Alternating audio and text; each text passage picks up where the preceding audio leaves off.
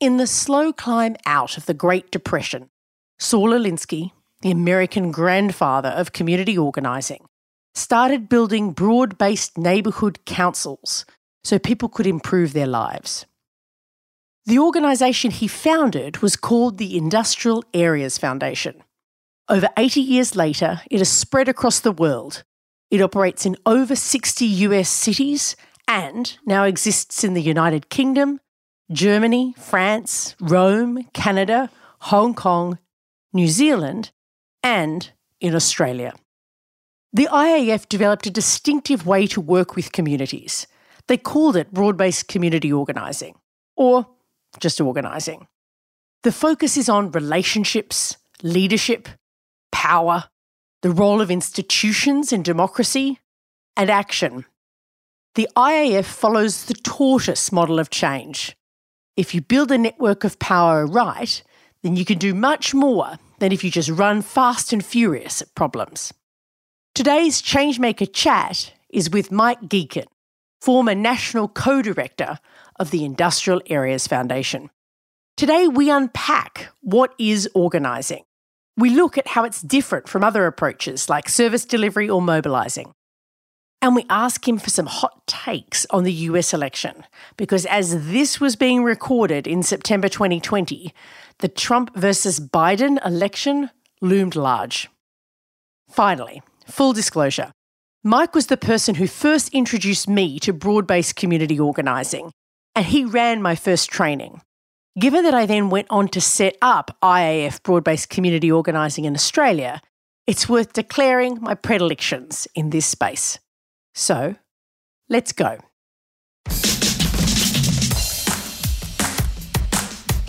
I'm Amanda Tattersall. Welcome to ChangeMaker Chats, conversations with people changing the world. ChangeMakers also produces episodes that are feature stories about social change campaigns. ChangeMakers is supported by the Sydney Policy Lab at the University of Sydney. They break down barriers between researchers, policymakers and community campaigners so we can build change together. Check them out at sydney.edu.au/policy-lab. And you can sign up to our email list at changemakerspodcast.org.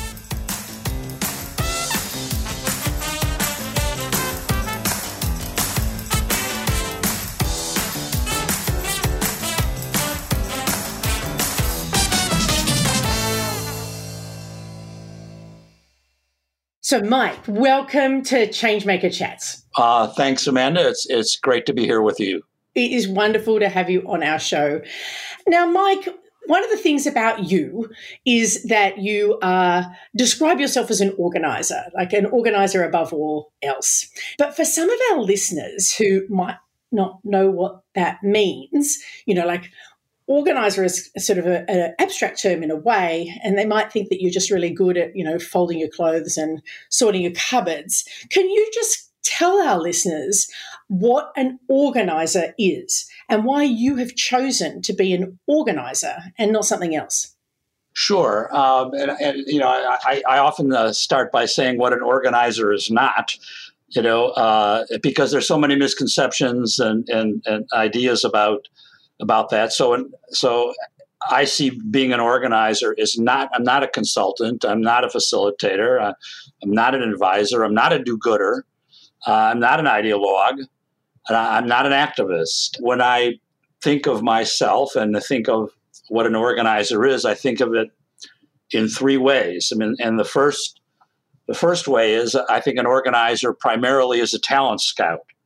So before the pandemic, before we could not move around and do meetings, I'd wake up in the morning and I would see my role that day and every day as finding and engaging leaders, people with followings, and not people with titles and not people with degrees and not people who are media darlings and not people who are famous, but people who have followings, who are trusted in their community, who are respected by their peers, whether they're neighbors or coworkers or fellow students or fellow teachers. So the first way I think about what an organizer is that an organizer is a talent scout. The second way is that an organizer is someone who is a student and a teacher of power, which is a non-nefarious word defined as the ability to act.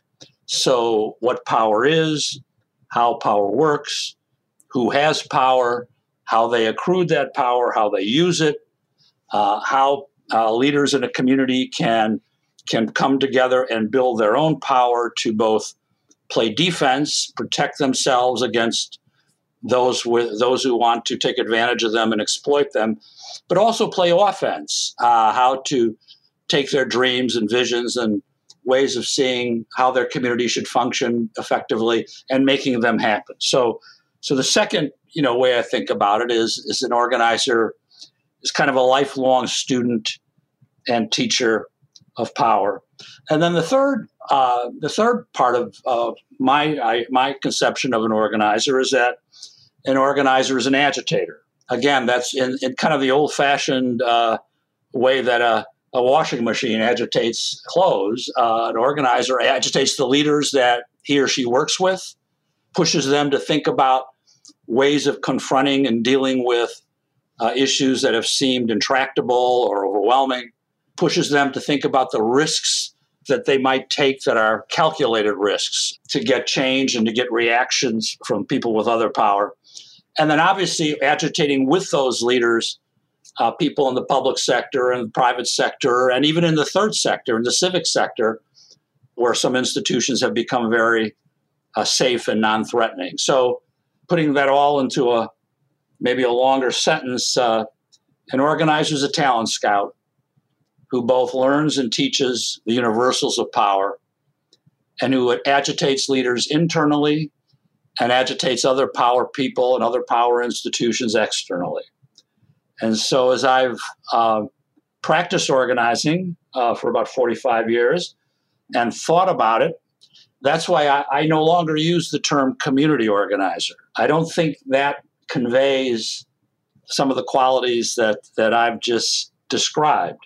Yes, we organize in and through communities, but we're really organizing in a much broader canvas across a much wider set of sectors in society. So I just describe myself as an organizer, or if pressed, as a power organizer. And that self-definition usually gets a quizzical look or a lot of questions, and then I'm able to explain it a little more. Yeah, I bet. I bet people go, a power organizer? What do you mean, power organizer? But I think it's pretty clear from what you've described. Right.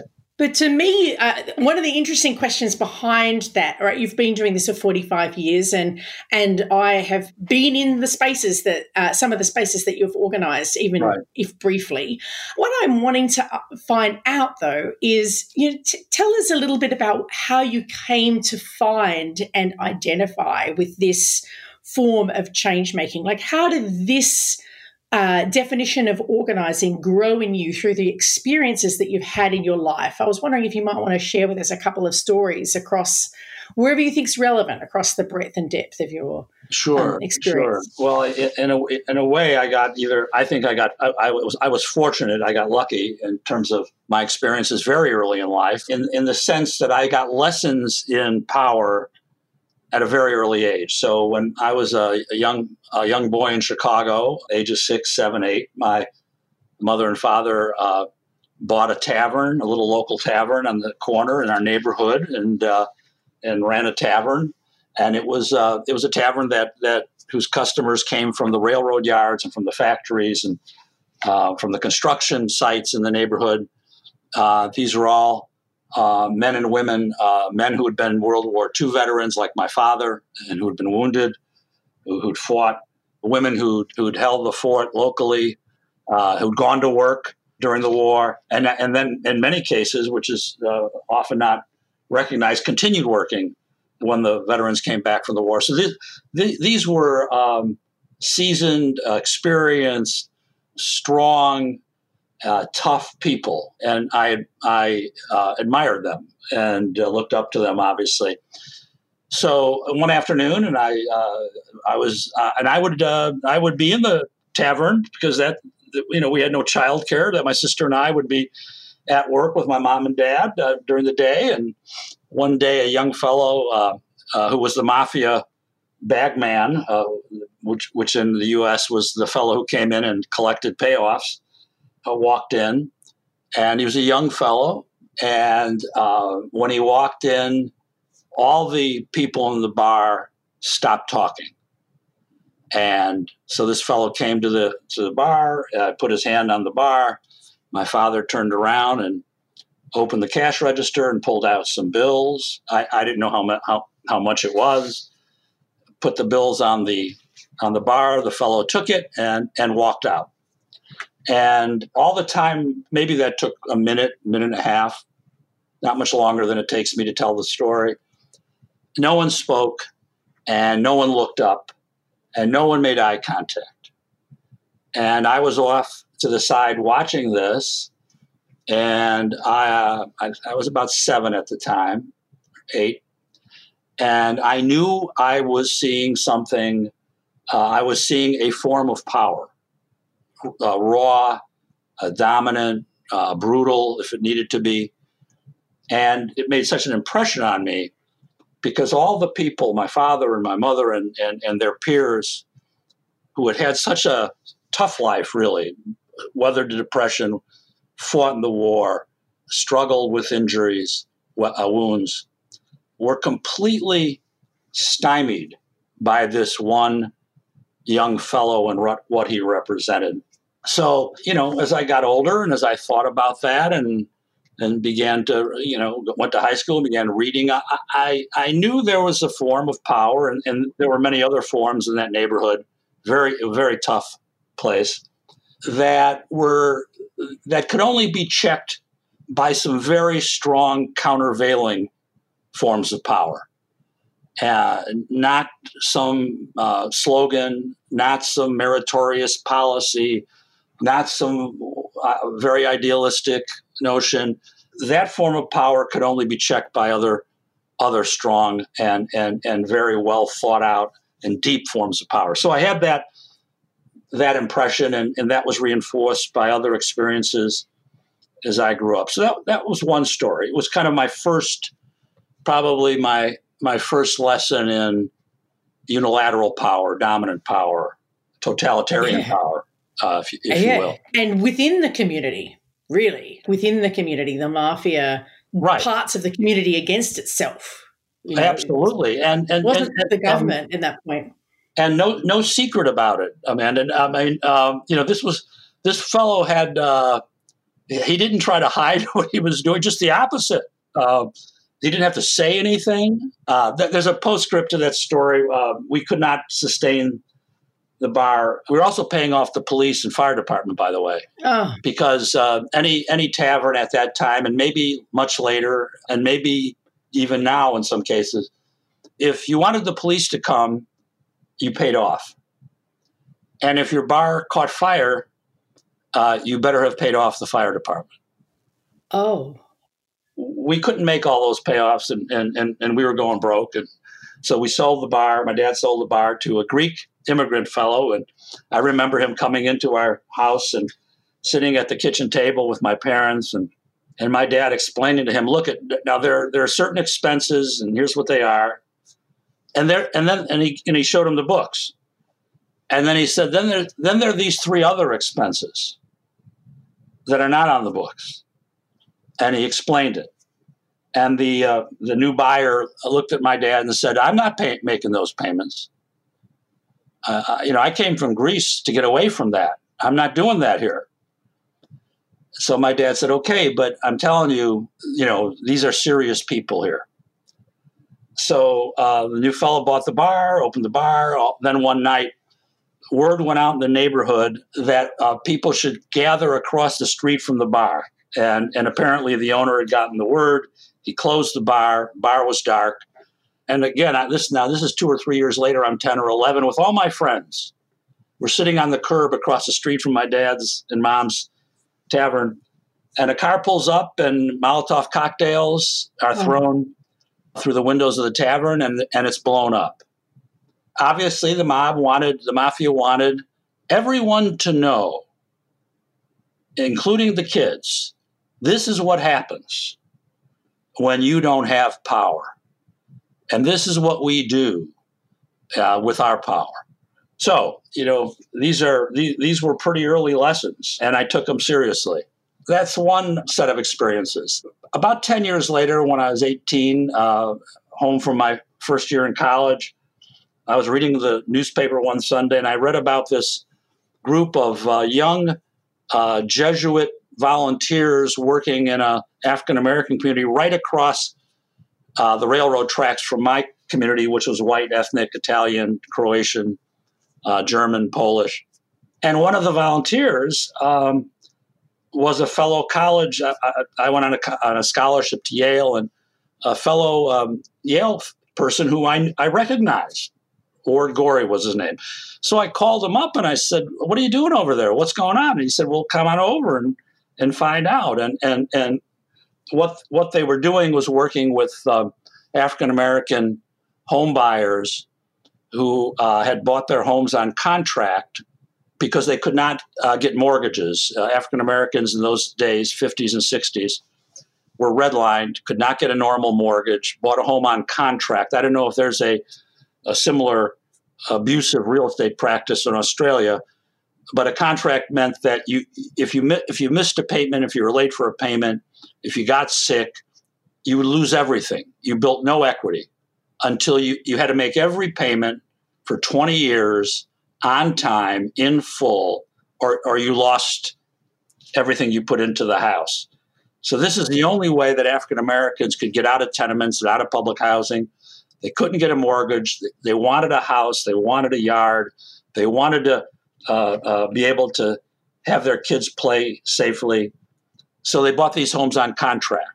And this whole experience has been written about really well by three people: James Allen McPherson, the late James Allen McPherson, in a wonderful piece in the Atlantic Monthly in 1974, way back, by Beryl Satter in a terrific book called Family Properties. And then most recently, Ta-Nehisi Coates in his Atlantic Monthly article 50 years after James Allen McPherson's article. He described the organizing that took place of these homeowners and the leaders who led it, people like Clyde Ross, Charlie Baker, and the work of a young Jesuit scholastic, Jack McNamara, just passed away last week, actually, at 83, to bring those homeowners together, identify the real estate operators who had cheated them, essentially, and go after restitution. So this was my second big lesson in power, working with those homeowners who were African American and also exactly like my parents and aunt and uncle and the people I grew up with and who raised me, and who took on these real estate speculators, which meant they had to take on the entire financial community of Chicago, which meant they had to take on the federal government, meant they had to take on the Cook County Democratic Party, all of whom were in cahoots in this scam. And they won. It took years. They won $14,000 per homeowner in settlement, which was a lot of money then. They won in the short term, and it's a victory that isn't really appreciated. But they lost in the long term in the sense that all the equity stolen from them and all the equity stolen from the white ethnics who sold their homes at very low prices because they were frightened. And then those same homes were sold at very high prices to African Americans. That whole process of stripping equity out of homeowners in Chicago, first the white ethnics, then the African Americans and Hispanics who followed, took a terrible toll on the neighborhood, and the neighborhood essentially continued to decline. So that was my second kind of major lesson in power. And it was interesting. But a different lesson, right? A different lesson. Okay. There's something people can do. They can bring themselves together, do very, very in-depth research, really learn and understand the real estate dynamics. So they became experts in real estate and finance, in mortgage banking, and then to and then to stand on their porches when the sheriff came, and they came often, to throw them out of their houses because they refused to make some of these contract payments, to stand on their porches and stop that and begin to pull together allies, religious institutions, denominations, faith groups, top rabbi at the time, Rabbi Marks, and then the legal community. There was a group of lawyers, many of them Catholic, but a mix of Catholic and Protestant and Jewish lawyers, who were so offended by what these leaders described that they donated thousands of hours of free legal time and basically brought a court case that led to the settlement that at least provided some relief to many hundreds of these homeowners. One postscript to that: 30 years later, right around 2004, when most of the homeowners were long gone, they'd moved to other neighborhoods or moved to the suburbs. God bless them. This fellow Jack McNamara, who had left the priesthood and gotten married and had a number of children, started a business, he decided to have a reunion of the Contract Buyers League, and 300 people came. We essentially had an assembly 30 years later, led by the leaders who spearheaded this fight, this campaign, Wow. 30 years before. It was extraordinary. And that was kind of a lesson, too, that when people build power, use power, and have impact and win and get a reaction, the feeling and the sense of that and the impression that leaves and the pride that they feel lasts a very long time. So I guess that was my second, and there are many other lessons, and it's common, it's been written about very often. Dr. Martin Luther King came to Chicago in the late 60s, tried to apply the tenets and the values of the civil rights movement to Chicago, and was beaten, essentially. I mean, both physically and politically, by the Democratic machine and its fronts in the local community. And I observed that too. This was even earlier as a high school student. I saw what really brave, courageous, unbelievably dignified leaders who were part of the civil rights activity, both Dr. King and people I knew in Chicago and my friends and our Jesuit instructors. What happened when they came up against institutionalized power in the form of the Democratic machine in Chicago? And so, a lot of lessons from that period. I guess the third story is when I came to New York. My wife and I moved to New York in 1980, and I began as lead organizer of East Brooklyn Congregations, which was a neighborhood very much like any devastated inner city neighborhood in the U.S. and unfortunately around the world. I brought to that experience kind of the impressions and the lessons from my upbringing and my volunteer experience during college, and then had the training and support and in-depth learning that took place within my organization, the Industrial Areas Foundation. I worked with one of the great organizers of that era at Chambers, who succeeded Saul Alinsky as head of the IAF. So I was able to bring to the East Brooklyn experience, kind of all that experience and all that substance, which I was very lucky to have. And so I knew we were up against, very, very long odds, very difficult circumstances.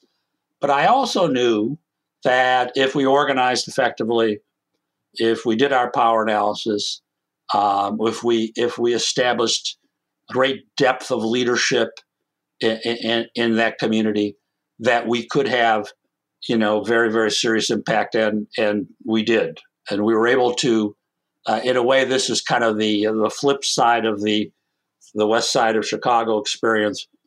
we were able to fundamentally rebuild a neighborhood that everyone had left for dead. We were able to create equity, now almost $2 billion for the African American and Hispanic home buyers who bought the 4,500 homes we built there. We were able to rebuild the neighborhood, revitalize it without gentrifying it, contrary to all the so-called wisdom of the academic classes and the progressive crowds in New York and elsewhere. And we were able to sustain that over now a 40-year period. So, I saw power used against my parents and people like them totally negatively, with great damage and impact.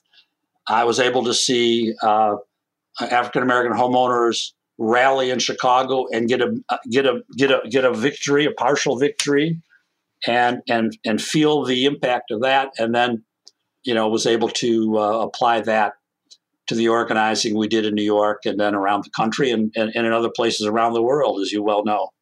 I do know, Mike. We brought you out here to Australia at one point, and you've been very helpful in Australia too. Yeah. Well, it's been one of the joys of the last number of years. I very clearly remember when you and I met just before you left the U.S. to go back to Australia. I don't know if you remember that. We met in a I remember in a cafe in the Lower East Side or something. In Lower East Side. And I remember you telling me that I said, "What are you going to do next? What are you going to do next?" And you said, "Well, I'm going to go back to Australia and I'm going to start an Australian version of the IF." And I don't know what I said, but I said to myself, I could admit this now. Oh yeah, sure. But you did. So nice going. Nice going. Yeah. Sometimes hard things are good things. Yeah. Yeah. Sometimes it works. Yeah. I want us to sort of break down some of the ideas of organising a little bit more, if that's all right. Get into the how of how you actually do this change. And I want to start with talking about how organising is different. You've mentioned a couple of times that organising is different to the traditional way a progressive might respond to something, or an academic might respond to something, or a service delivery person might respond to something. Right. Break down for us in a little bit, how is organising different to, those other ways of responding to the challenges that we might face? Yeah, and as you know, I actually use a little bit of a matrix or a chart to try to do that, because I think it's a very important question, and it's important to understand the differences. Not to say that organizing is superior or the only thing to do or the best thing to do always. It isn't. It's a different culture, and I use culture deliberately. It has a different focus, a different dynamic, I think people are often seen differently. The staff role is different. The tools are different. So, and I contrast it with the two kinds of response that people are most familiar with and use the most. And one of those responses is a service response when there's a crisis. The other response is a mobilizing response. Those are the two primary ways that I believe people tend to react to a public challenge, a public crisis. And obviously around the world now, we're in a period where there's an extraordinary amount of mobilizing. So maybe I'll just contrast organizing with mobilizing, because I think sometimes people say they're organizing, but what they're doing is mobilizing. Doesn't mean it's inferior, but it's different. And I think it's important to know the difference. So in a mobilizing culture, it's often triggered by an urgent crisis or an incident or a killing, or as we've seen. There's a dynamic to it where people respond by calling an emergency meeting or setting up a demonstration. There's a bit of a tendency, and we see this a lot, it's not always, where people are seen as bodies or numbers. I mean, the volume of people is what's emphasized, how many. There's a lot of reliance on media and social media in mobilizing and technology. Not that any of this is wrong, and not that any of this isn't appropriate at times, but these are the conditions I see, and there's a lot of symbolic activity involved with it. So organizing differs in that the focus is not responding to an urgent crisis, an immediate crisis. The focus is building power over the long term, and power being organized people and organized money. So in 1980 in Brooklyn, when I arrived there, people might remember that New York had nearly gone bankrupt in 1976 or so. The city was in sharp decline. Population was dropping. It would go from a little over 8 million to under 7 million to 7 million within about 10 or 12 years. So there were crises. Abandoned buildings were being abandoned. Arson was prevalent. And there were people mobilizing to respond to those crises, God bless them. But that's not what the organizing was built to do. The organizing was built with all those crises there and going on to try to set aside time and space to build a base of power that would be able to operate very effectively at a very high level for a very long time. So organizing, the dynamic is not to call a meeting or a demonstration or a large gathering all the time. The dynamic is kind of a process of relating, building relationships, leader to leader, institution to institution, a lot of learning, a lot of training of leaders. How do things really work? How does housing really get built? How do we get public housing improved effectively? Who really makes decisions in the community? If it's not the community board or the city council person or the state legislator, who does it? And how does it work? And how can we get into the big power game, not get shunted off into bureaucratic processes that don't lead anywhere? So there's relating and there's learning, and then there's very effective targeted action in organizing. In organizing, people are seen as leaders or potential leaders. They're not bodies. They're not numbers. The goal isn't to get 10,000 people who don't know one another and can't follow up and won't be there tomorrow. The goal is to get 10,000 people who are in relationship with one another, who work together, who go through training together, who are able to follow up next week, next month, next year, and onward. And so the staff role, as I described right at the start of this, is to look for those leaders, engage those leaders, train those leaders, agitate those leaders, and support those leaders. And the tools in organizing are not primarily, we use some of them, social media or technology. The tools are the four things that we practice. One is individual meetings. 2 is teaching and training.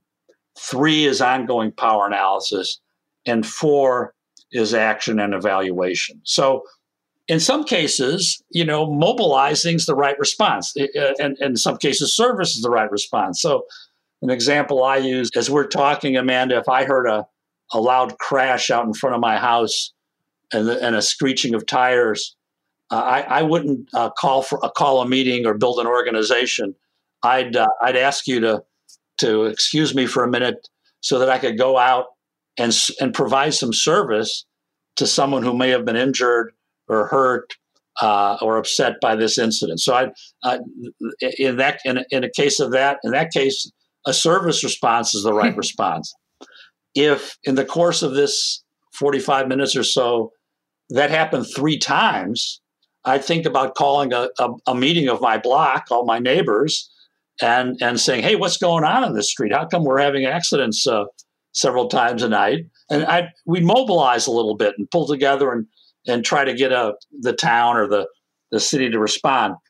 If those kinds of accidents were happening all over East Brooklyn and the South Bronx and Upper Manhattan and Queens, as they did years ago, then the right response, we believe, wouldn't be a service response, and it wouldn't be a mobilizing response.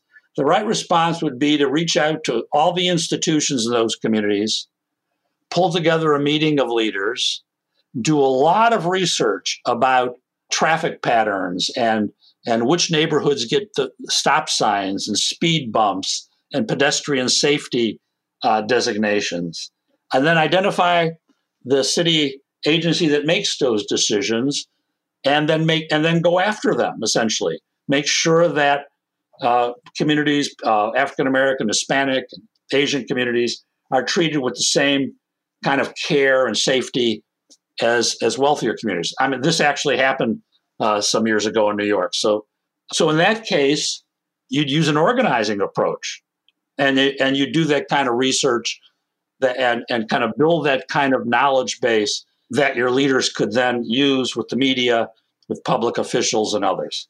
And so one of the other features that I found most interesting when I came across the Industrial Areas Foundation all those years ago was that you always describe yourself as broad-based organising. You know, the idea that when you're working in a space, it's about working across diversity, working with unusual suspects, working with people who would not normally work together or be in relationship with each other. And often that's within a city. It doesn't have to be within a city, but, you know, like it's building this intentional diversity. Why don't you tell us a little bit about that? Like, why is the diversity and building relationships with people who are different to you so important? One reason is, a big reason is, because people enjoy building relationships across boundaries, race, religion, faith, gender, orientation. We found that one of the benefits, one thing that attracts people to organizing is that they find themselves in rooms with other leaders whom they never seen other than maybe on television. So we're rebuilding an organization in the borough of Queens, which is an area of almost 2 million people here in New York, one of the boroughs. And we started there more than 40 years ago. But the Queens of today is very different than the Queens of 40 years ago.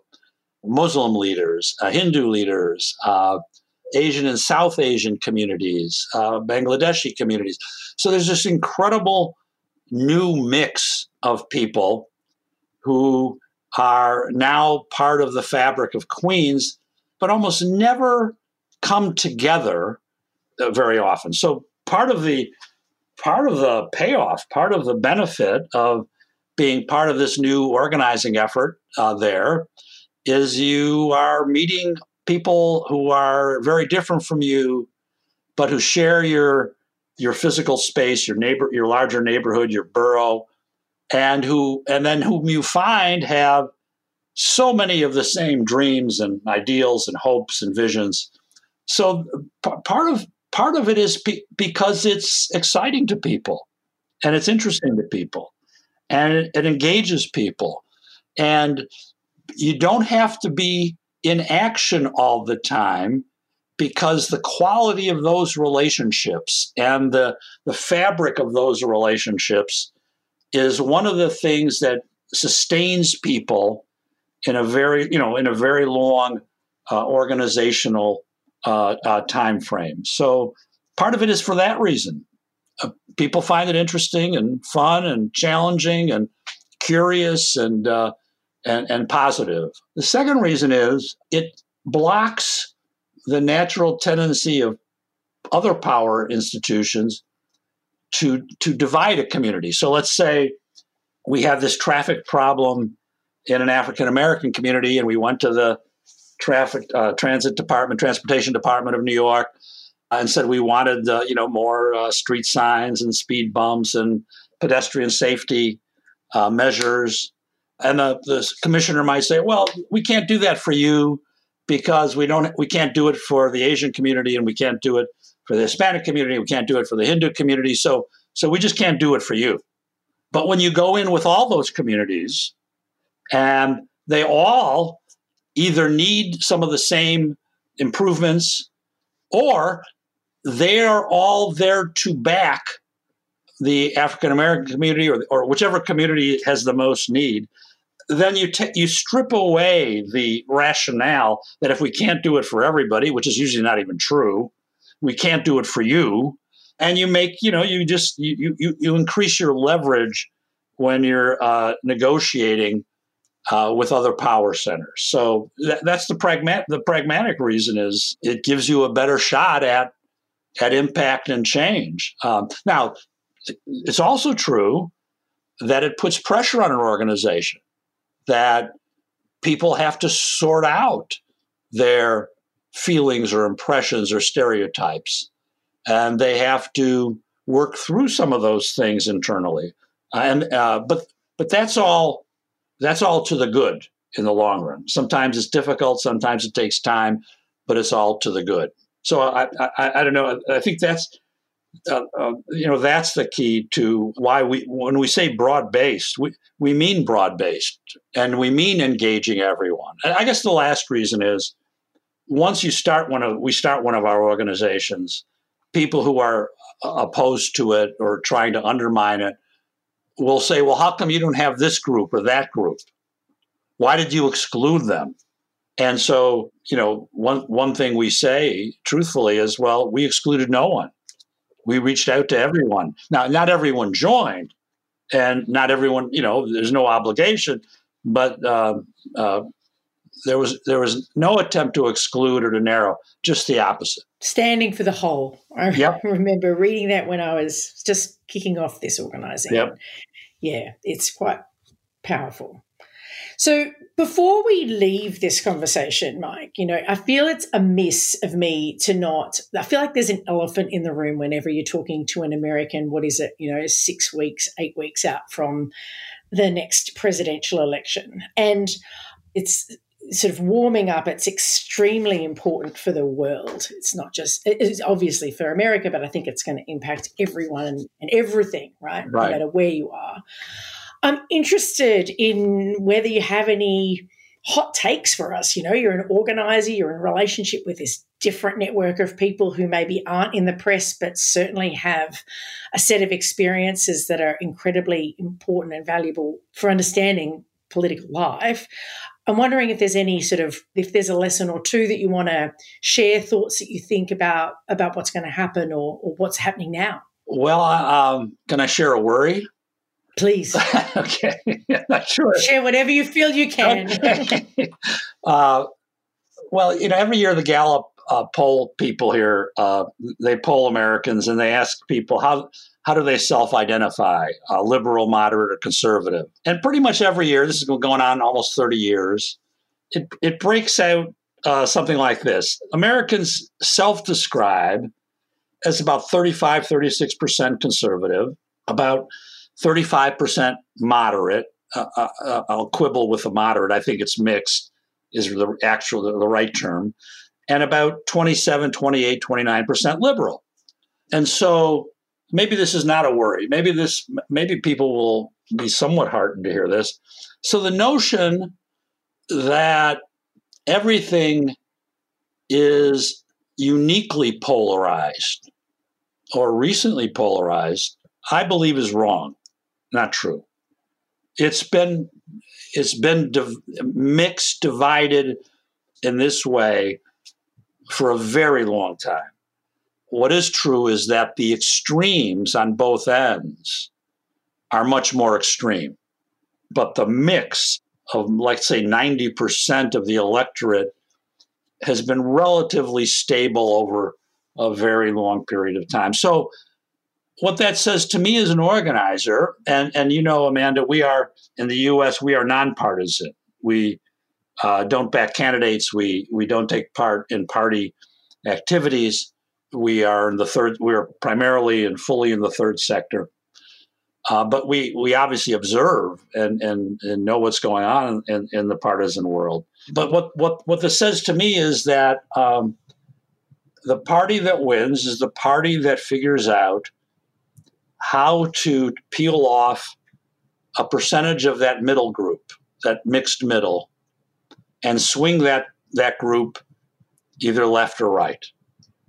And there have been a lot of studies and a lot of discussion of there might be 150 or 200 counties out of over 3,000 in the United States in about 6 states which really tell the tale. In other words, if you secure pluralities in most of those counties.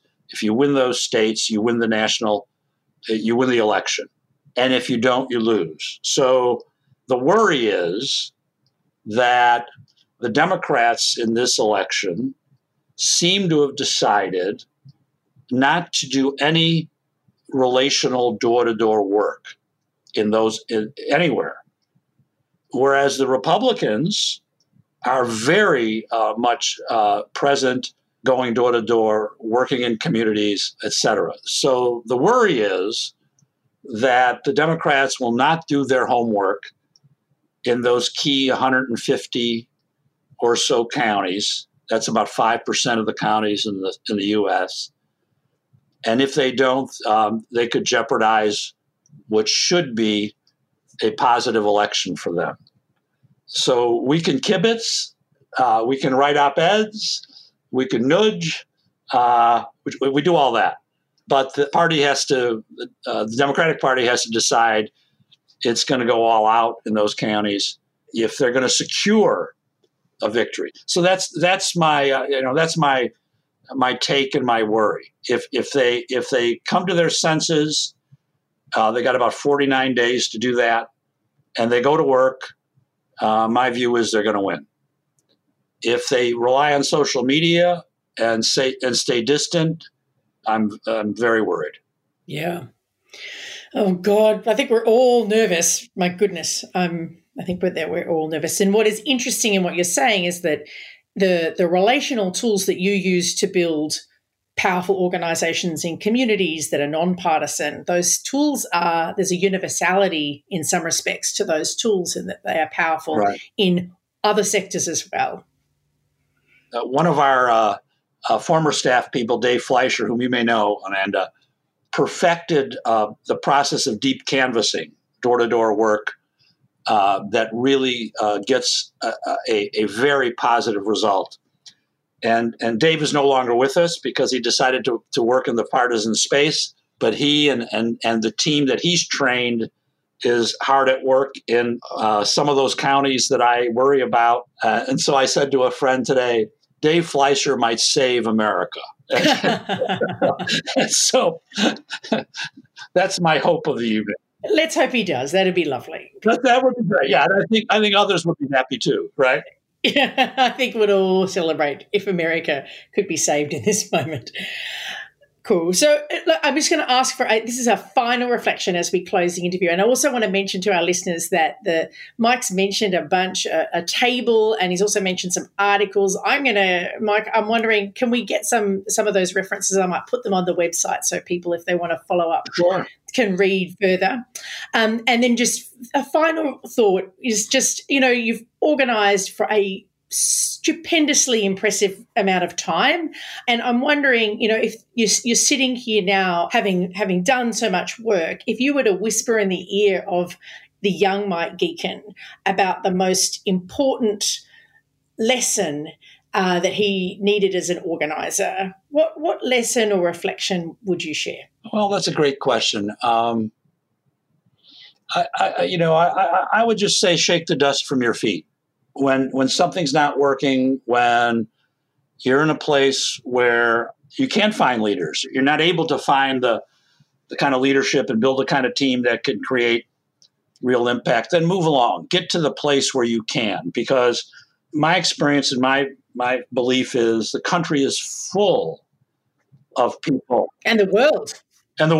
Yeah. Not just the country, your country, all the countries. Everywhere. Leaders are everywhere, and talent is everywhere, and people who are willing to relate and learn and act together are everywhere. So go find them and get moving. I guess I wish I had done that a few times over the years, a little sooner. But anyway, so that'd be my advice. Yeah, that's helpful advice, I reckon, because sometimes we chase our losses rather than change direction. And we could do a little bit more of the shifting and changing. Yeah. People are sometimes organizers can be a little too patient, a little too dutiful. It's a good quality, but it can also, the old saying, all organizing is disorganizing and reorganizing. Sometimes you have to disorganize yourself and move on. I like it. It's a great one for anyone who's listening. Okay, Mike, thank you for being with us. Thank you for sharing everything about organising and your stories, but also your trepidation about the moment that we're in history. Okay. Well, it's been great to be with you. Best wishes there. Yeah, thank you. Thank you. All right. ChangeMakers is hosted by me, Amanda Tattersall. Remember to subscribe to this podcast to catch all our episodes. ChangeMakers is produced by Ben Keating, and our audio producer is Jules Wookera. Our series sponsor is the Sydney Policy Lab at the University of Sydney. They break down barriers between researchers, policymakers, and community campaigners so we can build change together. Check them out at sydney.edu.au/policy-lab. We are also supported by the Organising Cities project funded by the Halloran Trust based at the University of Sydney. Like us on Facebook at ChangeMakers Podcast and check out changemakerspodcast.org for transcripts and updates on all our stories. We have a weekly training program called the ChangeMakers Organising School, a great place for anyone to drop in or come in every week for training about all things community organising. All the details and registration are on our website.